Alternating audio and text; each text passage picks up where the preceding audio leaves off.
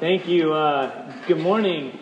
It's good to see y'all here this morning. My name is Dave. I'm the pastor here at Redemption Church Tucson. And just by way of introduction, if I've never met you before, or you've never heard me preach, I have a stutter. So I just want to make sure that y'all know that before we move on. So you're not trying to figure out what it is. And, I do need to address, as Paul said, first of all, it's actually my right eye has a cut in it. And some of you know we live right near 4th Avenue, and I just need to go out and get some steam off and after the game yesterday. So that's not what happened. I wish it was that cool. I actually, very uncool, slipped and ran into a wall. And so my eye has a cut on it, so that's cool. But you can make up whatever story you want. Choose your own ending, right? 80s kids, anyone? So, anyway, I do want to say something before we kind of move on to a few things. One is those All of Life interviews. We're going to continue to do those consistently, and I just want to remind you all that we do those to help us all understand what it means to live all of life in light of who God made us to be, to bear His image, to reflect Him in everything that we do. And so, as Peggy said, she was like, duh. And we probably could have said that, like, yeah, you're a nurse. You take care of people. You do things. What do I do for a living? And you could fill in the blank. I just want to remind all of us that as we get creative and as week in or as month in and month out, we'll hear these things. And it is to remind us all of the need for God's image to be born and for the gospel to go forward in all of life. And so I spent this week on the phone with a number of people that work at a call center and things like that. And I was working with taxes and doing things like that. And let me just remind you, like, someone in a call center has an incredible opportunity for good or for bad, right? To how you interact with someone and whatever it might be. I just love those, and we'll be excited to do those more and more each month. And now we're going to get into God's Word. So I want to introduce Easter and talk a bit more about Palm Sunday. But before that, let me ask you to go ahead and raise your hand if you don't have a Bible.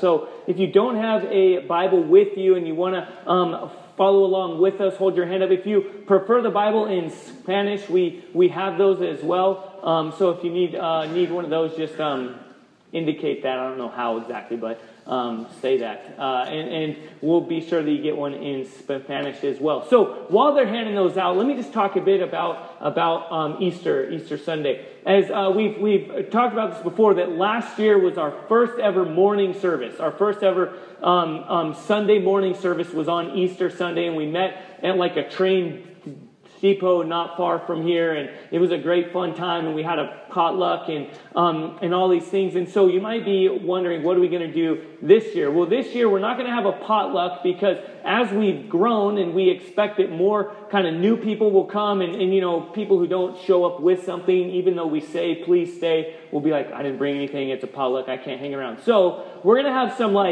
finger food, like hors d'oeuvre, type of things, type of food. So some people are putting that together. And if you have the gift of making little finger foods, little tiny sandwiches and other such things, please stop by the Connect desk, talk to Kelsey Collins about that, and she'll help you get set up with that, so we make sure that we diversify, don't have all our cake pops, or I don't know, whatever else you eat, small things. But, so anyway, that's exciting. And it's also exciting, as we said, this will be a good chance to dress up. You don't have to by any means, but just for some of the things that Paul said, we're not going to trick anyone though, like he said. Don't worry about that. But, so we're going to come and get together, but I just want to remind us on this Sunday, as we look at the cross, as we recognize that the sash has changed, that it's been purple all throughout, and that has reminded us of this time of anticipation of the work of Jesus throughout his entire life and ministry. The sash has been purple to remind us of the royalty of God, that Jesus is Almighty God and chose to become a man, that he is, as some refer to as the perfect God-man. And we have anticipated throughout the last month or so this time, and then the sash has changed to red to remind us of the need that Jesus came with the mission to lay down his life, to give of his blood. We're going to talk about that some more in this passage, actually, but that Jesus came with a mission. And actually, let me just say something about Palm Sunday, because I just learned this not long ago. This was not the first Palm Sunday. In fact, many before Jesus had come riding in just like he did on a colt or a donkey, and the people gathered together and laid down palm branches and were like, yes, here's the day has finally arrived, the Messiah, the long-awaited king, to come and take care of the Roman Empire and to make things new, to restore what has been broken. And then that kind of Messiah figure would go off and be challenged or would do his own thing and something, and they'd be like, okay, I guess that, next. And in fact, it wasn't too different, but the difference is that Jesus, being God, knew why he came. And he came with a purpose, and he laid down his life, and he died on the cross. And so next Friday, this coming Friday, we'll celebrate Good Friday. We're going to do that with more of a sending out a devotional for us to do, and some of us in different contexts might get together to celebrate that, to remember Jesus laying down his life. And then next Sunday, kind of coming back around full circle, we come to celebrate what every Sunday we celebrate: the history-defining, life-defining reality that Jesus rose from the dead. That he indeed was like no other. That though others came, parading in on a donkey, and other people laid down palm branches, and then maybe even in some of those cases that person died, then that was the end of it. But when Jesus hung on the cross and said, "It is finished," he meant the penalty of sin, the consequence, the brokenness of sin would be dealt with. And then he victoriously rose from the dead to once and for all usher in his kingdom. And then he promised that he would return to usher it in and to establish it one day fully. So we celebrate that every single Sunday. And next Sunday, we celebrate it more pointedly along with the rest of the historic church, under the headship and rule of Jesus. And so I just want to remind us as we prepare, as we invite people, as we, those of us who have children, as we kind of talk about little things that we want to do with our kids and how we want to make Easter really special and important for them. Let's remember the life-defining, history-defining reality that we celebrate. Amen? Amen. So now let me pray. We're going to switch gears. We're going to transition. As we'll see, though, in our time, it fits. This passage that we're looking at is incredibly important for us to understand what it truly means to be a follower of Jesus. And so with that, I want to pray that God will lead us in this time. In fact, some of it might be challenging. In fact, honestly, I hope it is. For some of us, it is both challenging and encouraging. So with that, let me pray as you meet me over in Mark chapter 2. If you have one of the Bibles that we handed out, that's on page 543. So let's pray. Again, Heavenly Father, thank you for this morning. Thank you for this time that we have to be in your word, to come before you. Lord, I know that we're all coming from different places. I mean, I know we joke about it. We're obviously, some of us are really bummed out.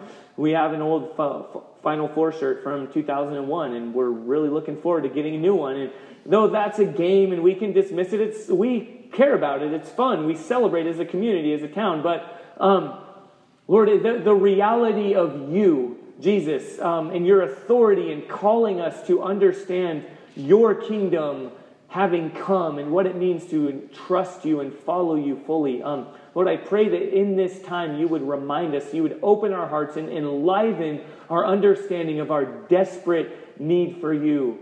And we pray these things in Jesus' name. Amen.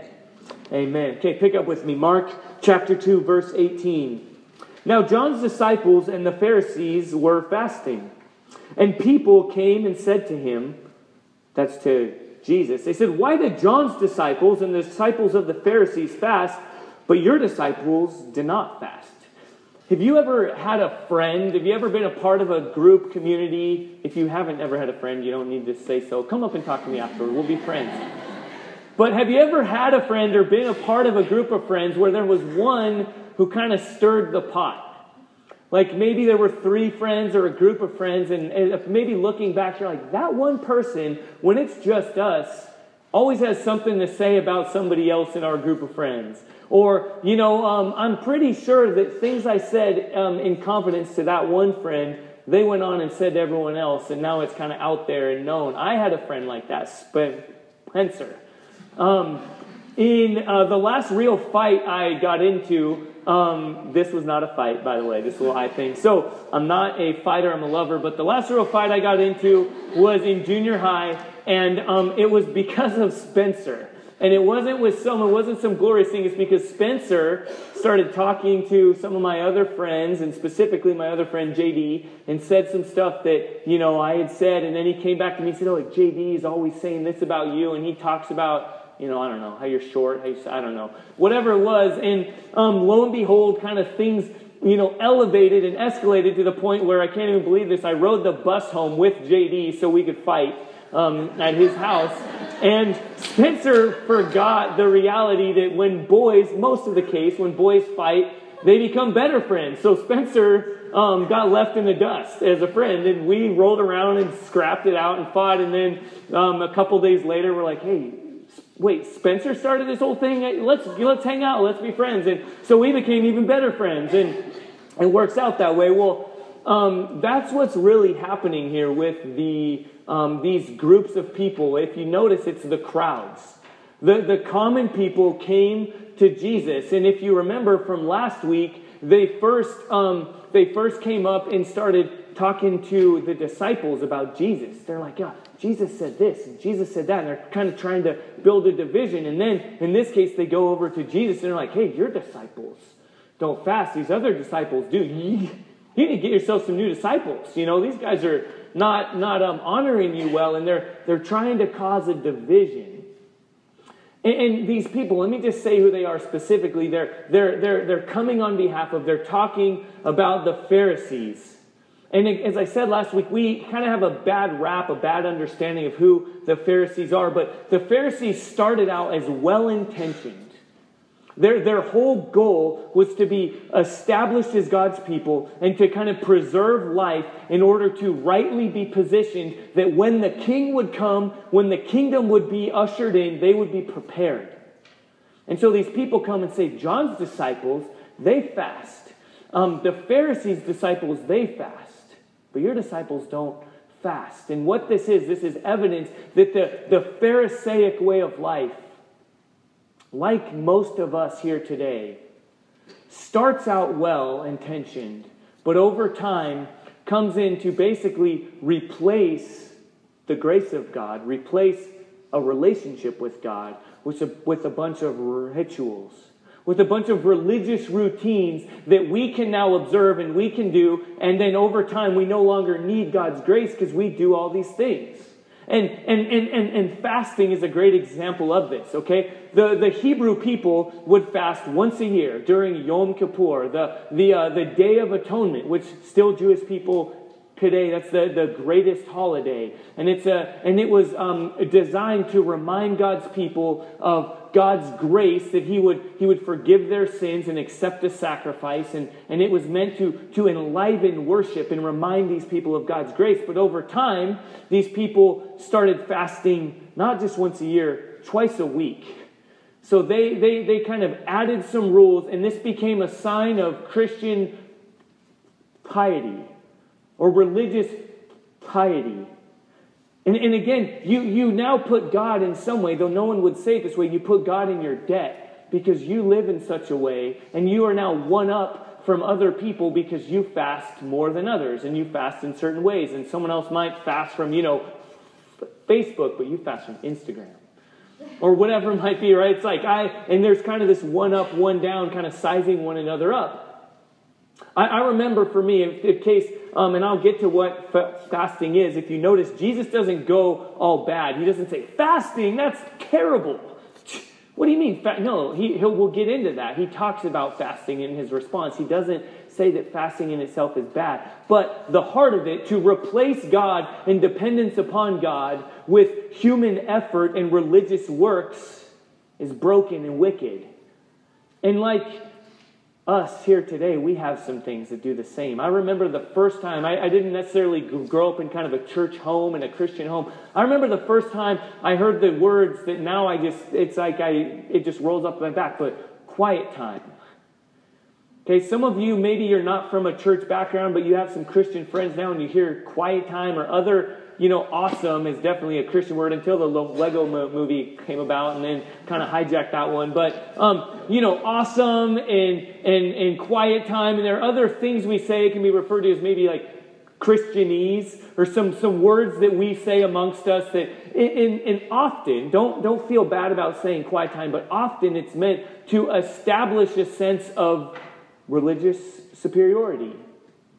I've had my quiet time. I remember the first time I heard it, I was in junior high, and as I talked about my junior high, JD and Spencer and, other such folks, I came to this church with some people, and I remember people standing up being like, well, in my quiet times this week and this and that, I'd be like, I eat lunch with you. I don't know what you're talking about. I've never heard this term quiet time before, and I kind of outed myself. What's a quiet time? And then finally I learned, and I'm like, oh, that's great. Sounds good. I didn't know that's what it was called or what it had to be called. And if you don't know, let me just say a quiet time is spending time intentionally and personally with God in His Word and in prayer. And that's a really good thing.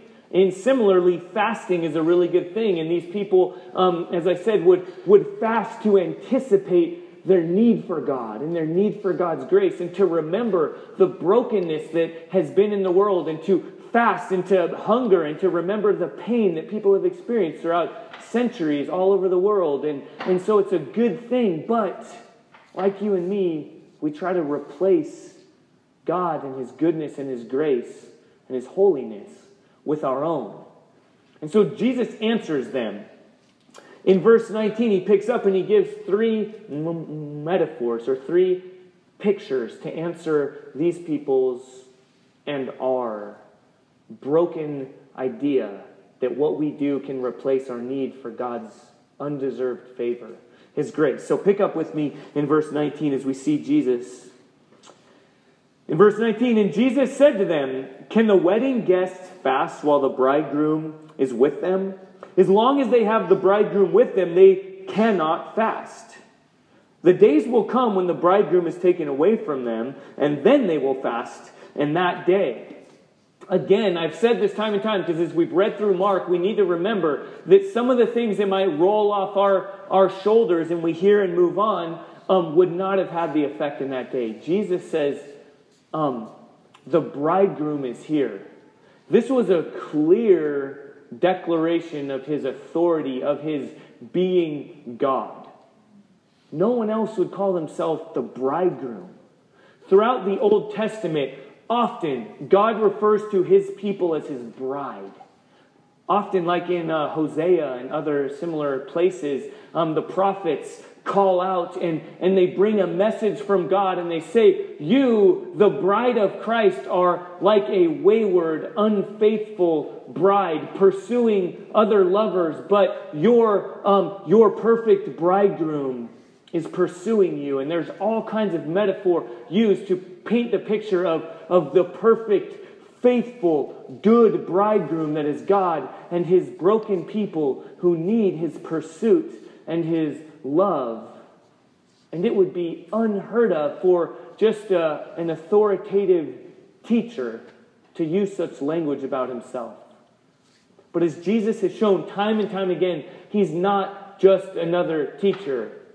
Hear me, many of us in here today, we equate Jesus with other religious figures. And we think, oh, He's a religious guru, WWJD. He's a great example. What would Jesus do? But He doesn't give us that option. He's none other than God Himself. He is the bridegroom. And then He uses more familiar language of the wedding. I was just at a wedding last night. Some of us were there, some good friends up into Tempe, actually an ASU alum. So God is making all things new. And we were there and we celebrated and had a good time with them. And we're celebrating. But the guy who officiated the wedding, it was his second wedding that day. He had officiated another wedding, and he was good friends with both, and it made sense. But that would have been unheard of amongst the Jewish people, the Hebrew people. Not just the bride and groom, but everybody anticipated the wedding feast. It lasted for around a week, and they would go in and out of the marital tent, if you know what I mean. So the bride and groom weren't just in a hurry to get out of there and go on their honeymoon. They would celebrate together. They would get to know one another in marriage, and they would come back out and they would celebrate and party with their friends, and there would be feasting and all kinds of good things, and it was incredible. It wasn't like, let's hurry up, the next wedding party is going to come in. It was a feast. It was a party, and especially the friends of the bridegroom, the people who knew the bridegroom so well and knew the bride and the groom and celebrated them together. It would be ridiculous to be like, oh, sorry, pass the, kosher steak on by. I'm gonna pass. I'm fasting right now. It'd be crazy. No, there are other times for fasting, but now's not the time. The bridegroom is here. The party is going on. We are celebrating right now. Eat. Don't fast. Again, Jesus is making two very clear points. Let me be clear on this. He is saying, I am God. And we've seen that throughout. He teaches with authority, not just as one who knows a lot, but as the author of the Bible, as the very Word of God. And he casts out demons with authority. And then, as we saw just a couple weeks ago, he forgives sins, right? That's just regular people, even good examples, good people don't forgive someone else's sin, right? If I did get punched in the eye and someone else just stepped in and was like, oh, it's okay, man, I forgive you, and walked off. You don't get to forgive that person, right? But Jesus forgives sins, and he shows that ultimately all sins committed are against God, the creator of life. And so he establishes authority, and then yet again he says, I am the bridegroom. And he's also showing a very important reality for you and me to understand. And we talk about this a lot. It's the now and not yet reality of the kingdom of God. Okay, partying, feasting, the wedding feast is a picture of the kingdom of God. It's a picture of what we often think of or refer to as heaven. It is all things made new. It is abundance. It is enjoying good conversation and good food and good drinks and playing games and working for the glory of God and the good of others and our joy in every way. That's a picture, the wedding feast, celebration. And Jesus is saying, as he did earlier in this, behold, the kingdom of God is at hand. The kingdom of God is here. And so then these people would, start to be excited. Oh, good, the Messiah is here, the King is here. But then Jesus says, but the bridegroom will be taken away. Because remember, the bridegroom must lay down his life for his friends. And so the kingdom of God, there is a day where fully we will celebrate, where Jesus will return. But he says the bridegroom must lay down his life. And then we know that Jesus raises from the dead and then he ascends to heaven. He says, carry this out. Carry the good news of my kingdom. Carry the good news of my forgiveness. Carry this message to the ends of the earth.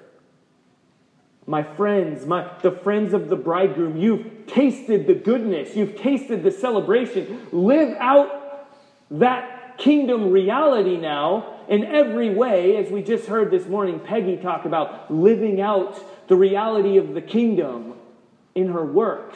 But there's also the not yet reality of the brokenness of death and pain and sickness. So Jesus is explaining here in this very subtle way that he indeed is God, the bridegroom, and also that his kingdom, his party has started and is yet to come. And now, before I get there to the next one, I just want to say one more thing as we're here talking about this. Because if you were to ask someone, who throws the best parties, would they think of Christians? They should. Really, we should have the greatest time together.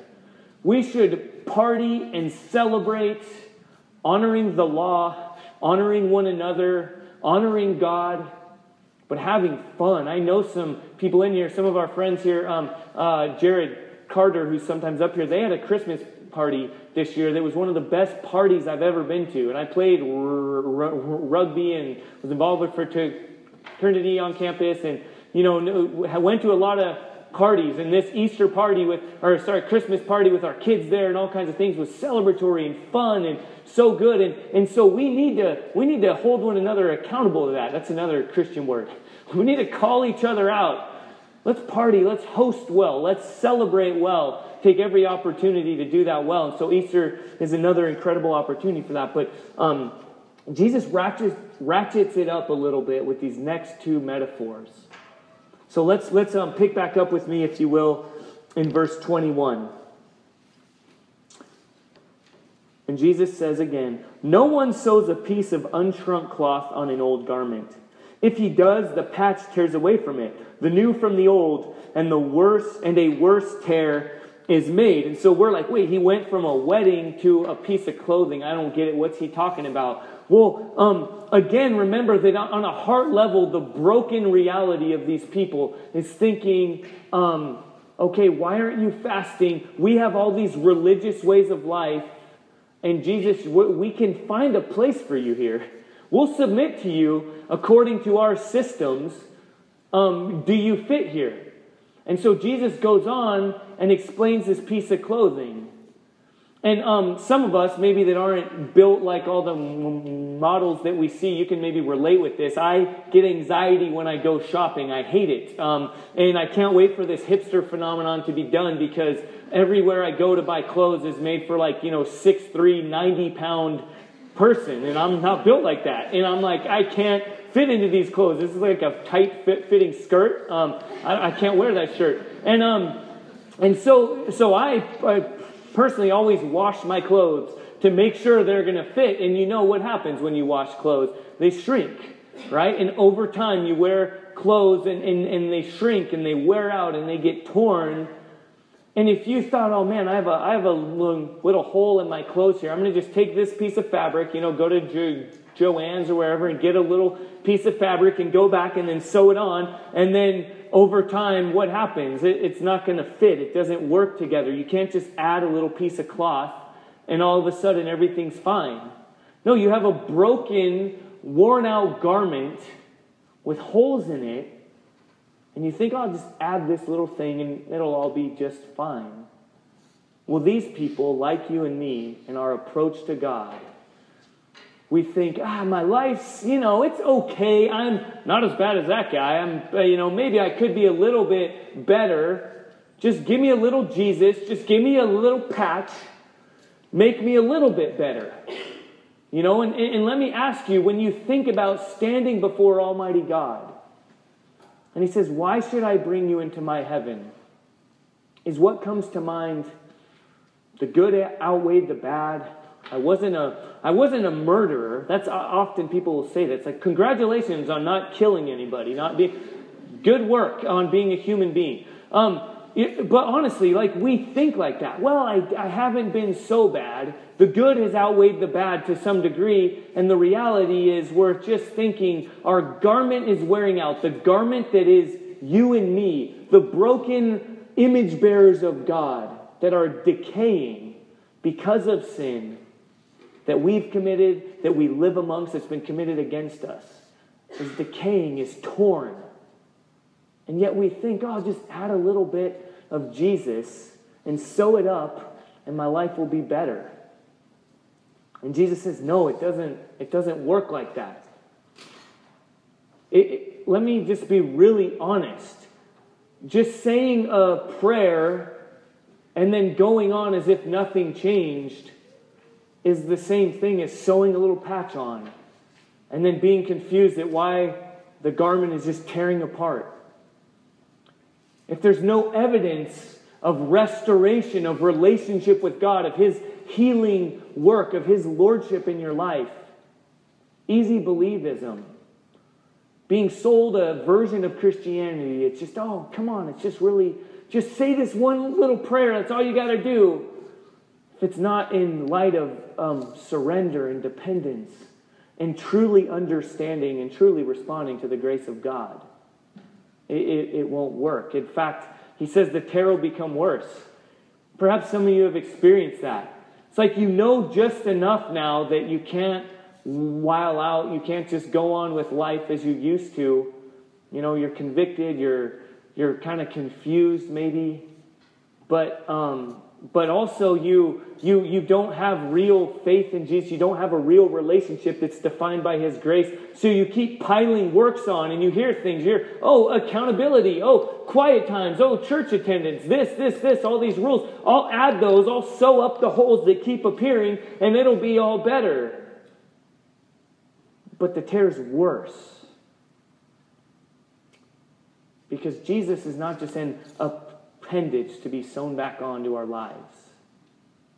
And then He turns to another metaphor to help make sense of this. The common idea of wine and wineskins in their day. Pick up with me in verse 22. As Jesus kind of brings it home with this last very important, very applicable, very understandable metaphor in verse 22. And no one puts new wine into old wineskins. If he does, the wine will burst the skins, and the wine is destroyed, and so are the skins. But new wine is for fresh wineskins. We don't use a lot of wineskins in our day. So what happened is wine, I'm not an enologist, I think is the term, somebody who makes wine and who knows how wine is made. But as I understand it, as wine is fermenting and the alcohol content is kind of developing and growing and other things are happening with the taste of it, it's expanding. And things are changing. It's moving. It's active.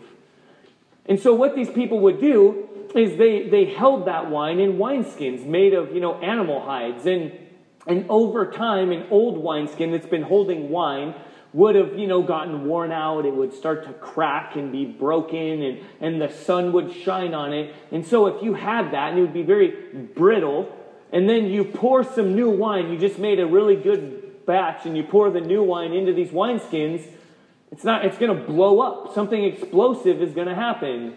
It's not going to be able to hold that wine. And again, this was an important part of these people's everyday. We here have juice when we take communion, where some other redemption congregations use wine, and we're not opposed to that. We just have kind of, at least for now, in the place that we are, the location, a lot of people, deal with alcoholism and things like that. And so we have juice here, and that's what we take. But Jesus himself refers to it as the wine. And so he says, this is my body, and he breaks bread. And then he says, this cup that was full of wine represents my blood poured out for you. And that made sense to these people because wine was a significant part of their lives. And so they drank wine, and they knew this language, and they understand what he's talking about. So they would get this metaphor. But again, you and I we're like, I don't get it. The little bottle I buy at Trader Joe's, it's not a skin, it's glass. Am I doing something wrong? And well, to help us understand that, let me read one quote from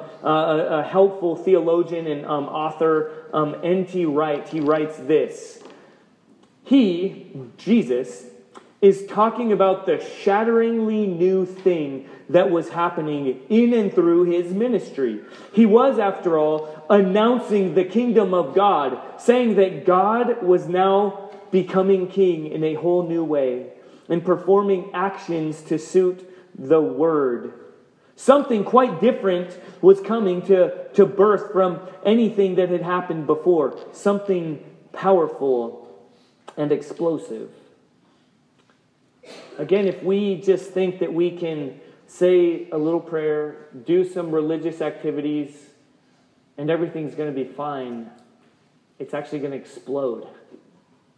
Kind of a big theological term, I used one last week, I'll use another, is total depravity. And what that essentially means is that we, in and of ourselves, naturally have broken wineskins, broken old decaying wineskins. They're cracked. They've been used by old, insufficient wine. And so if we think we can invite the King of the universe, who's ushering in his kingdom, to come into our lives, into our hearts, that are naturally predisposed to treasonous life of choosing other than God, and we're just going to make a little room for the king to come into our treasonous kingdom, it's not going to be compatible. It's going to blow up. And so what Jesus is saying is, you can't just add a little bit of me to your heart. No, you need to be given a new heart. The biblical term is to be regenerate. To be given a new heart that is now able to receive the expanding work of God. To be indwelt with none other than God himself, God the Spirit. As you place your faith in him, he now comes and dwells within you. And so you can no longer go on with life as you once thought you could. Your life is now surrendered to him, to his lordship. And now let me again just say, it's not saying that if you genuinely put your faith in him, that's a one-time event that you'll then just go on and everything's going to be easy and you'll live perfectly forever. No, it's a one-time event of getting a new heart and placing your faith in Jesus, and then from there growing into the reality of living under his kingship.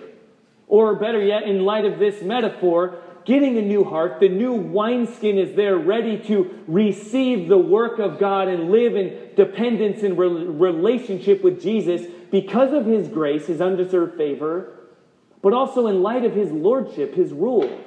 So as that is expanding, that can be a painful process. We're growing to recognize his work and his authority, his taking root in the wineskin of our hearts. But it's not just an add-on. It's not just to add a little bit of Jesus, try harder, do better, add him to our religious rituals, and nothing really changes. Now, as we close, I want to ask us to consider a couple things together. First, we need to consider some things corporately. Every week we consider, how do we respond individually and also corporately? How do we respond? Corporately, are there things that we've added to our gathering together? Are there things that we say that we measure our righteousness with one another? Are there things that we do that we think kind of, though we don't say it, kind of puts God in our debt, kind of makes us right before him, that replaces grace? I pray that as a church we would not be that kind of people. That it would be abundantly clear that nothing other than the undeserved favor of God through faith in Jesus and his work on the cross and his victorious resurrection, that would shape us, that we would add nothing. But then from there, let me ask on an individual level, okay, I want to do some work here. I want us to close with this and sit with this. Are you a follower of Jesus? Are you a Christian? And if your answer to that has something to do with, I said a prayer once as a little kid, or I come to church, don't I? I have quiet times. I fast twice a week. But in light of hearing the reality of what Jesus has said, the truth of his word, perhaps you're realizing, I've just tried to pour a little bit of Jesus into a broken wineskin. And maybe now, for the first time, maybe today, you're understanding, I have not truly followed Jesus. I'm tempted. I want to go there. I want to encourage right now. I want to give grace. But it's just about trusting Jesus, and that is absolutely right. That is 100% true. Trust in Jesus. By his grace alone, you have faith. But that is, throughout Scripture, and even here in this picture, it's abundantly clear that if that happens, you have been given a new heart. Other metaphors are used. The old man has been put to death, and you are now raised again to new life through faith in Jesus. But if you have put on the cloak of a new man, but in reality you are still the old man, or again this picture, you have an old broken garment and have simply tried to sew a little bit of Jesus into your life, and it is tearing apart because you have not been given the new garment, the new wineskin, the new life that comes through the new heart that God gives, to enable you to respond in faith in Jesus. So as we respond right now, as we close and respond, I want to encourage you to consider. Perhaps you're here for the first time and you know, I'm not a Christian. I wouldn't call that. I don't check that box. I wouldn't say that. I want to ask you, how would you respond? But perhaps you grew up in a religious environment and you just assumed, yeah, I'm a Christian. But maybe by God's grace, He's opening your eyes today through His Word to show you. Maybe you've never truly responded to Him in faith. And so as we respond, I don't know how you need to respond. But I know we all need to respond. I'm going to be over on the side. I'd love to pray with you and talk with you. If anything I've said has been confusing, if you need to be prayed for, if you know you need to trust in Jesus, and you maybe thought you did a long time ago, but today's the day. I don't know where you're at, but God does. And we want to together respond to Him and His work of making all things new. Our hearts, our lives, and the world. Let's pray. Again, Lord, I thank You for the privilege to communicate Your word. I also just confess it's hard. Lord, I don't know where everyone's at. I know there's a weight to some degree here in this room even now. I can't help but think that some of us, whether perhaps we are Christians, we have put our faith in You, but the reality is we've tried to return to the old man. We've been kind of, we've just been living broken lives, and Lord, You have restored us, and yet we don't live in light of that. Maybe some are here in that place. Maybe some, though, have thought they've trusted You. They thought they were Christians. They checked that box. They say that, but they're realizing today that it's just been pouring new wine into old wineskins. It's just been sewing a little patch onto an old worn-out garment. But Lord, thank You that You have come, that You entered into Jerusalem on Palm Sunday because You knew that Good Friday had to come. And then when You hung on the cross, You said, it is finished. You were saying the old wineskins have been put to death. Throw them out. And then You victoriously rose from the dead so that through faith in You, we can be given new wineskins. We can be given resurrected life, restored relationship to God the Father. I pray that You will do a work amongst us even now on an individual level, that we will rightly respond however You are calling, or to follow You. Lord Jesus, we pray in Your name. Amen.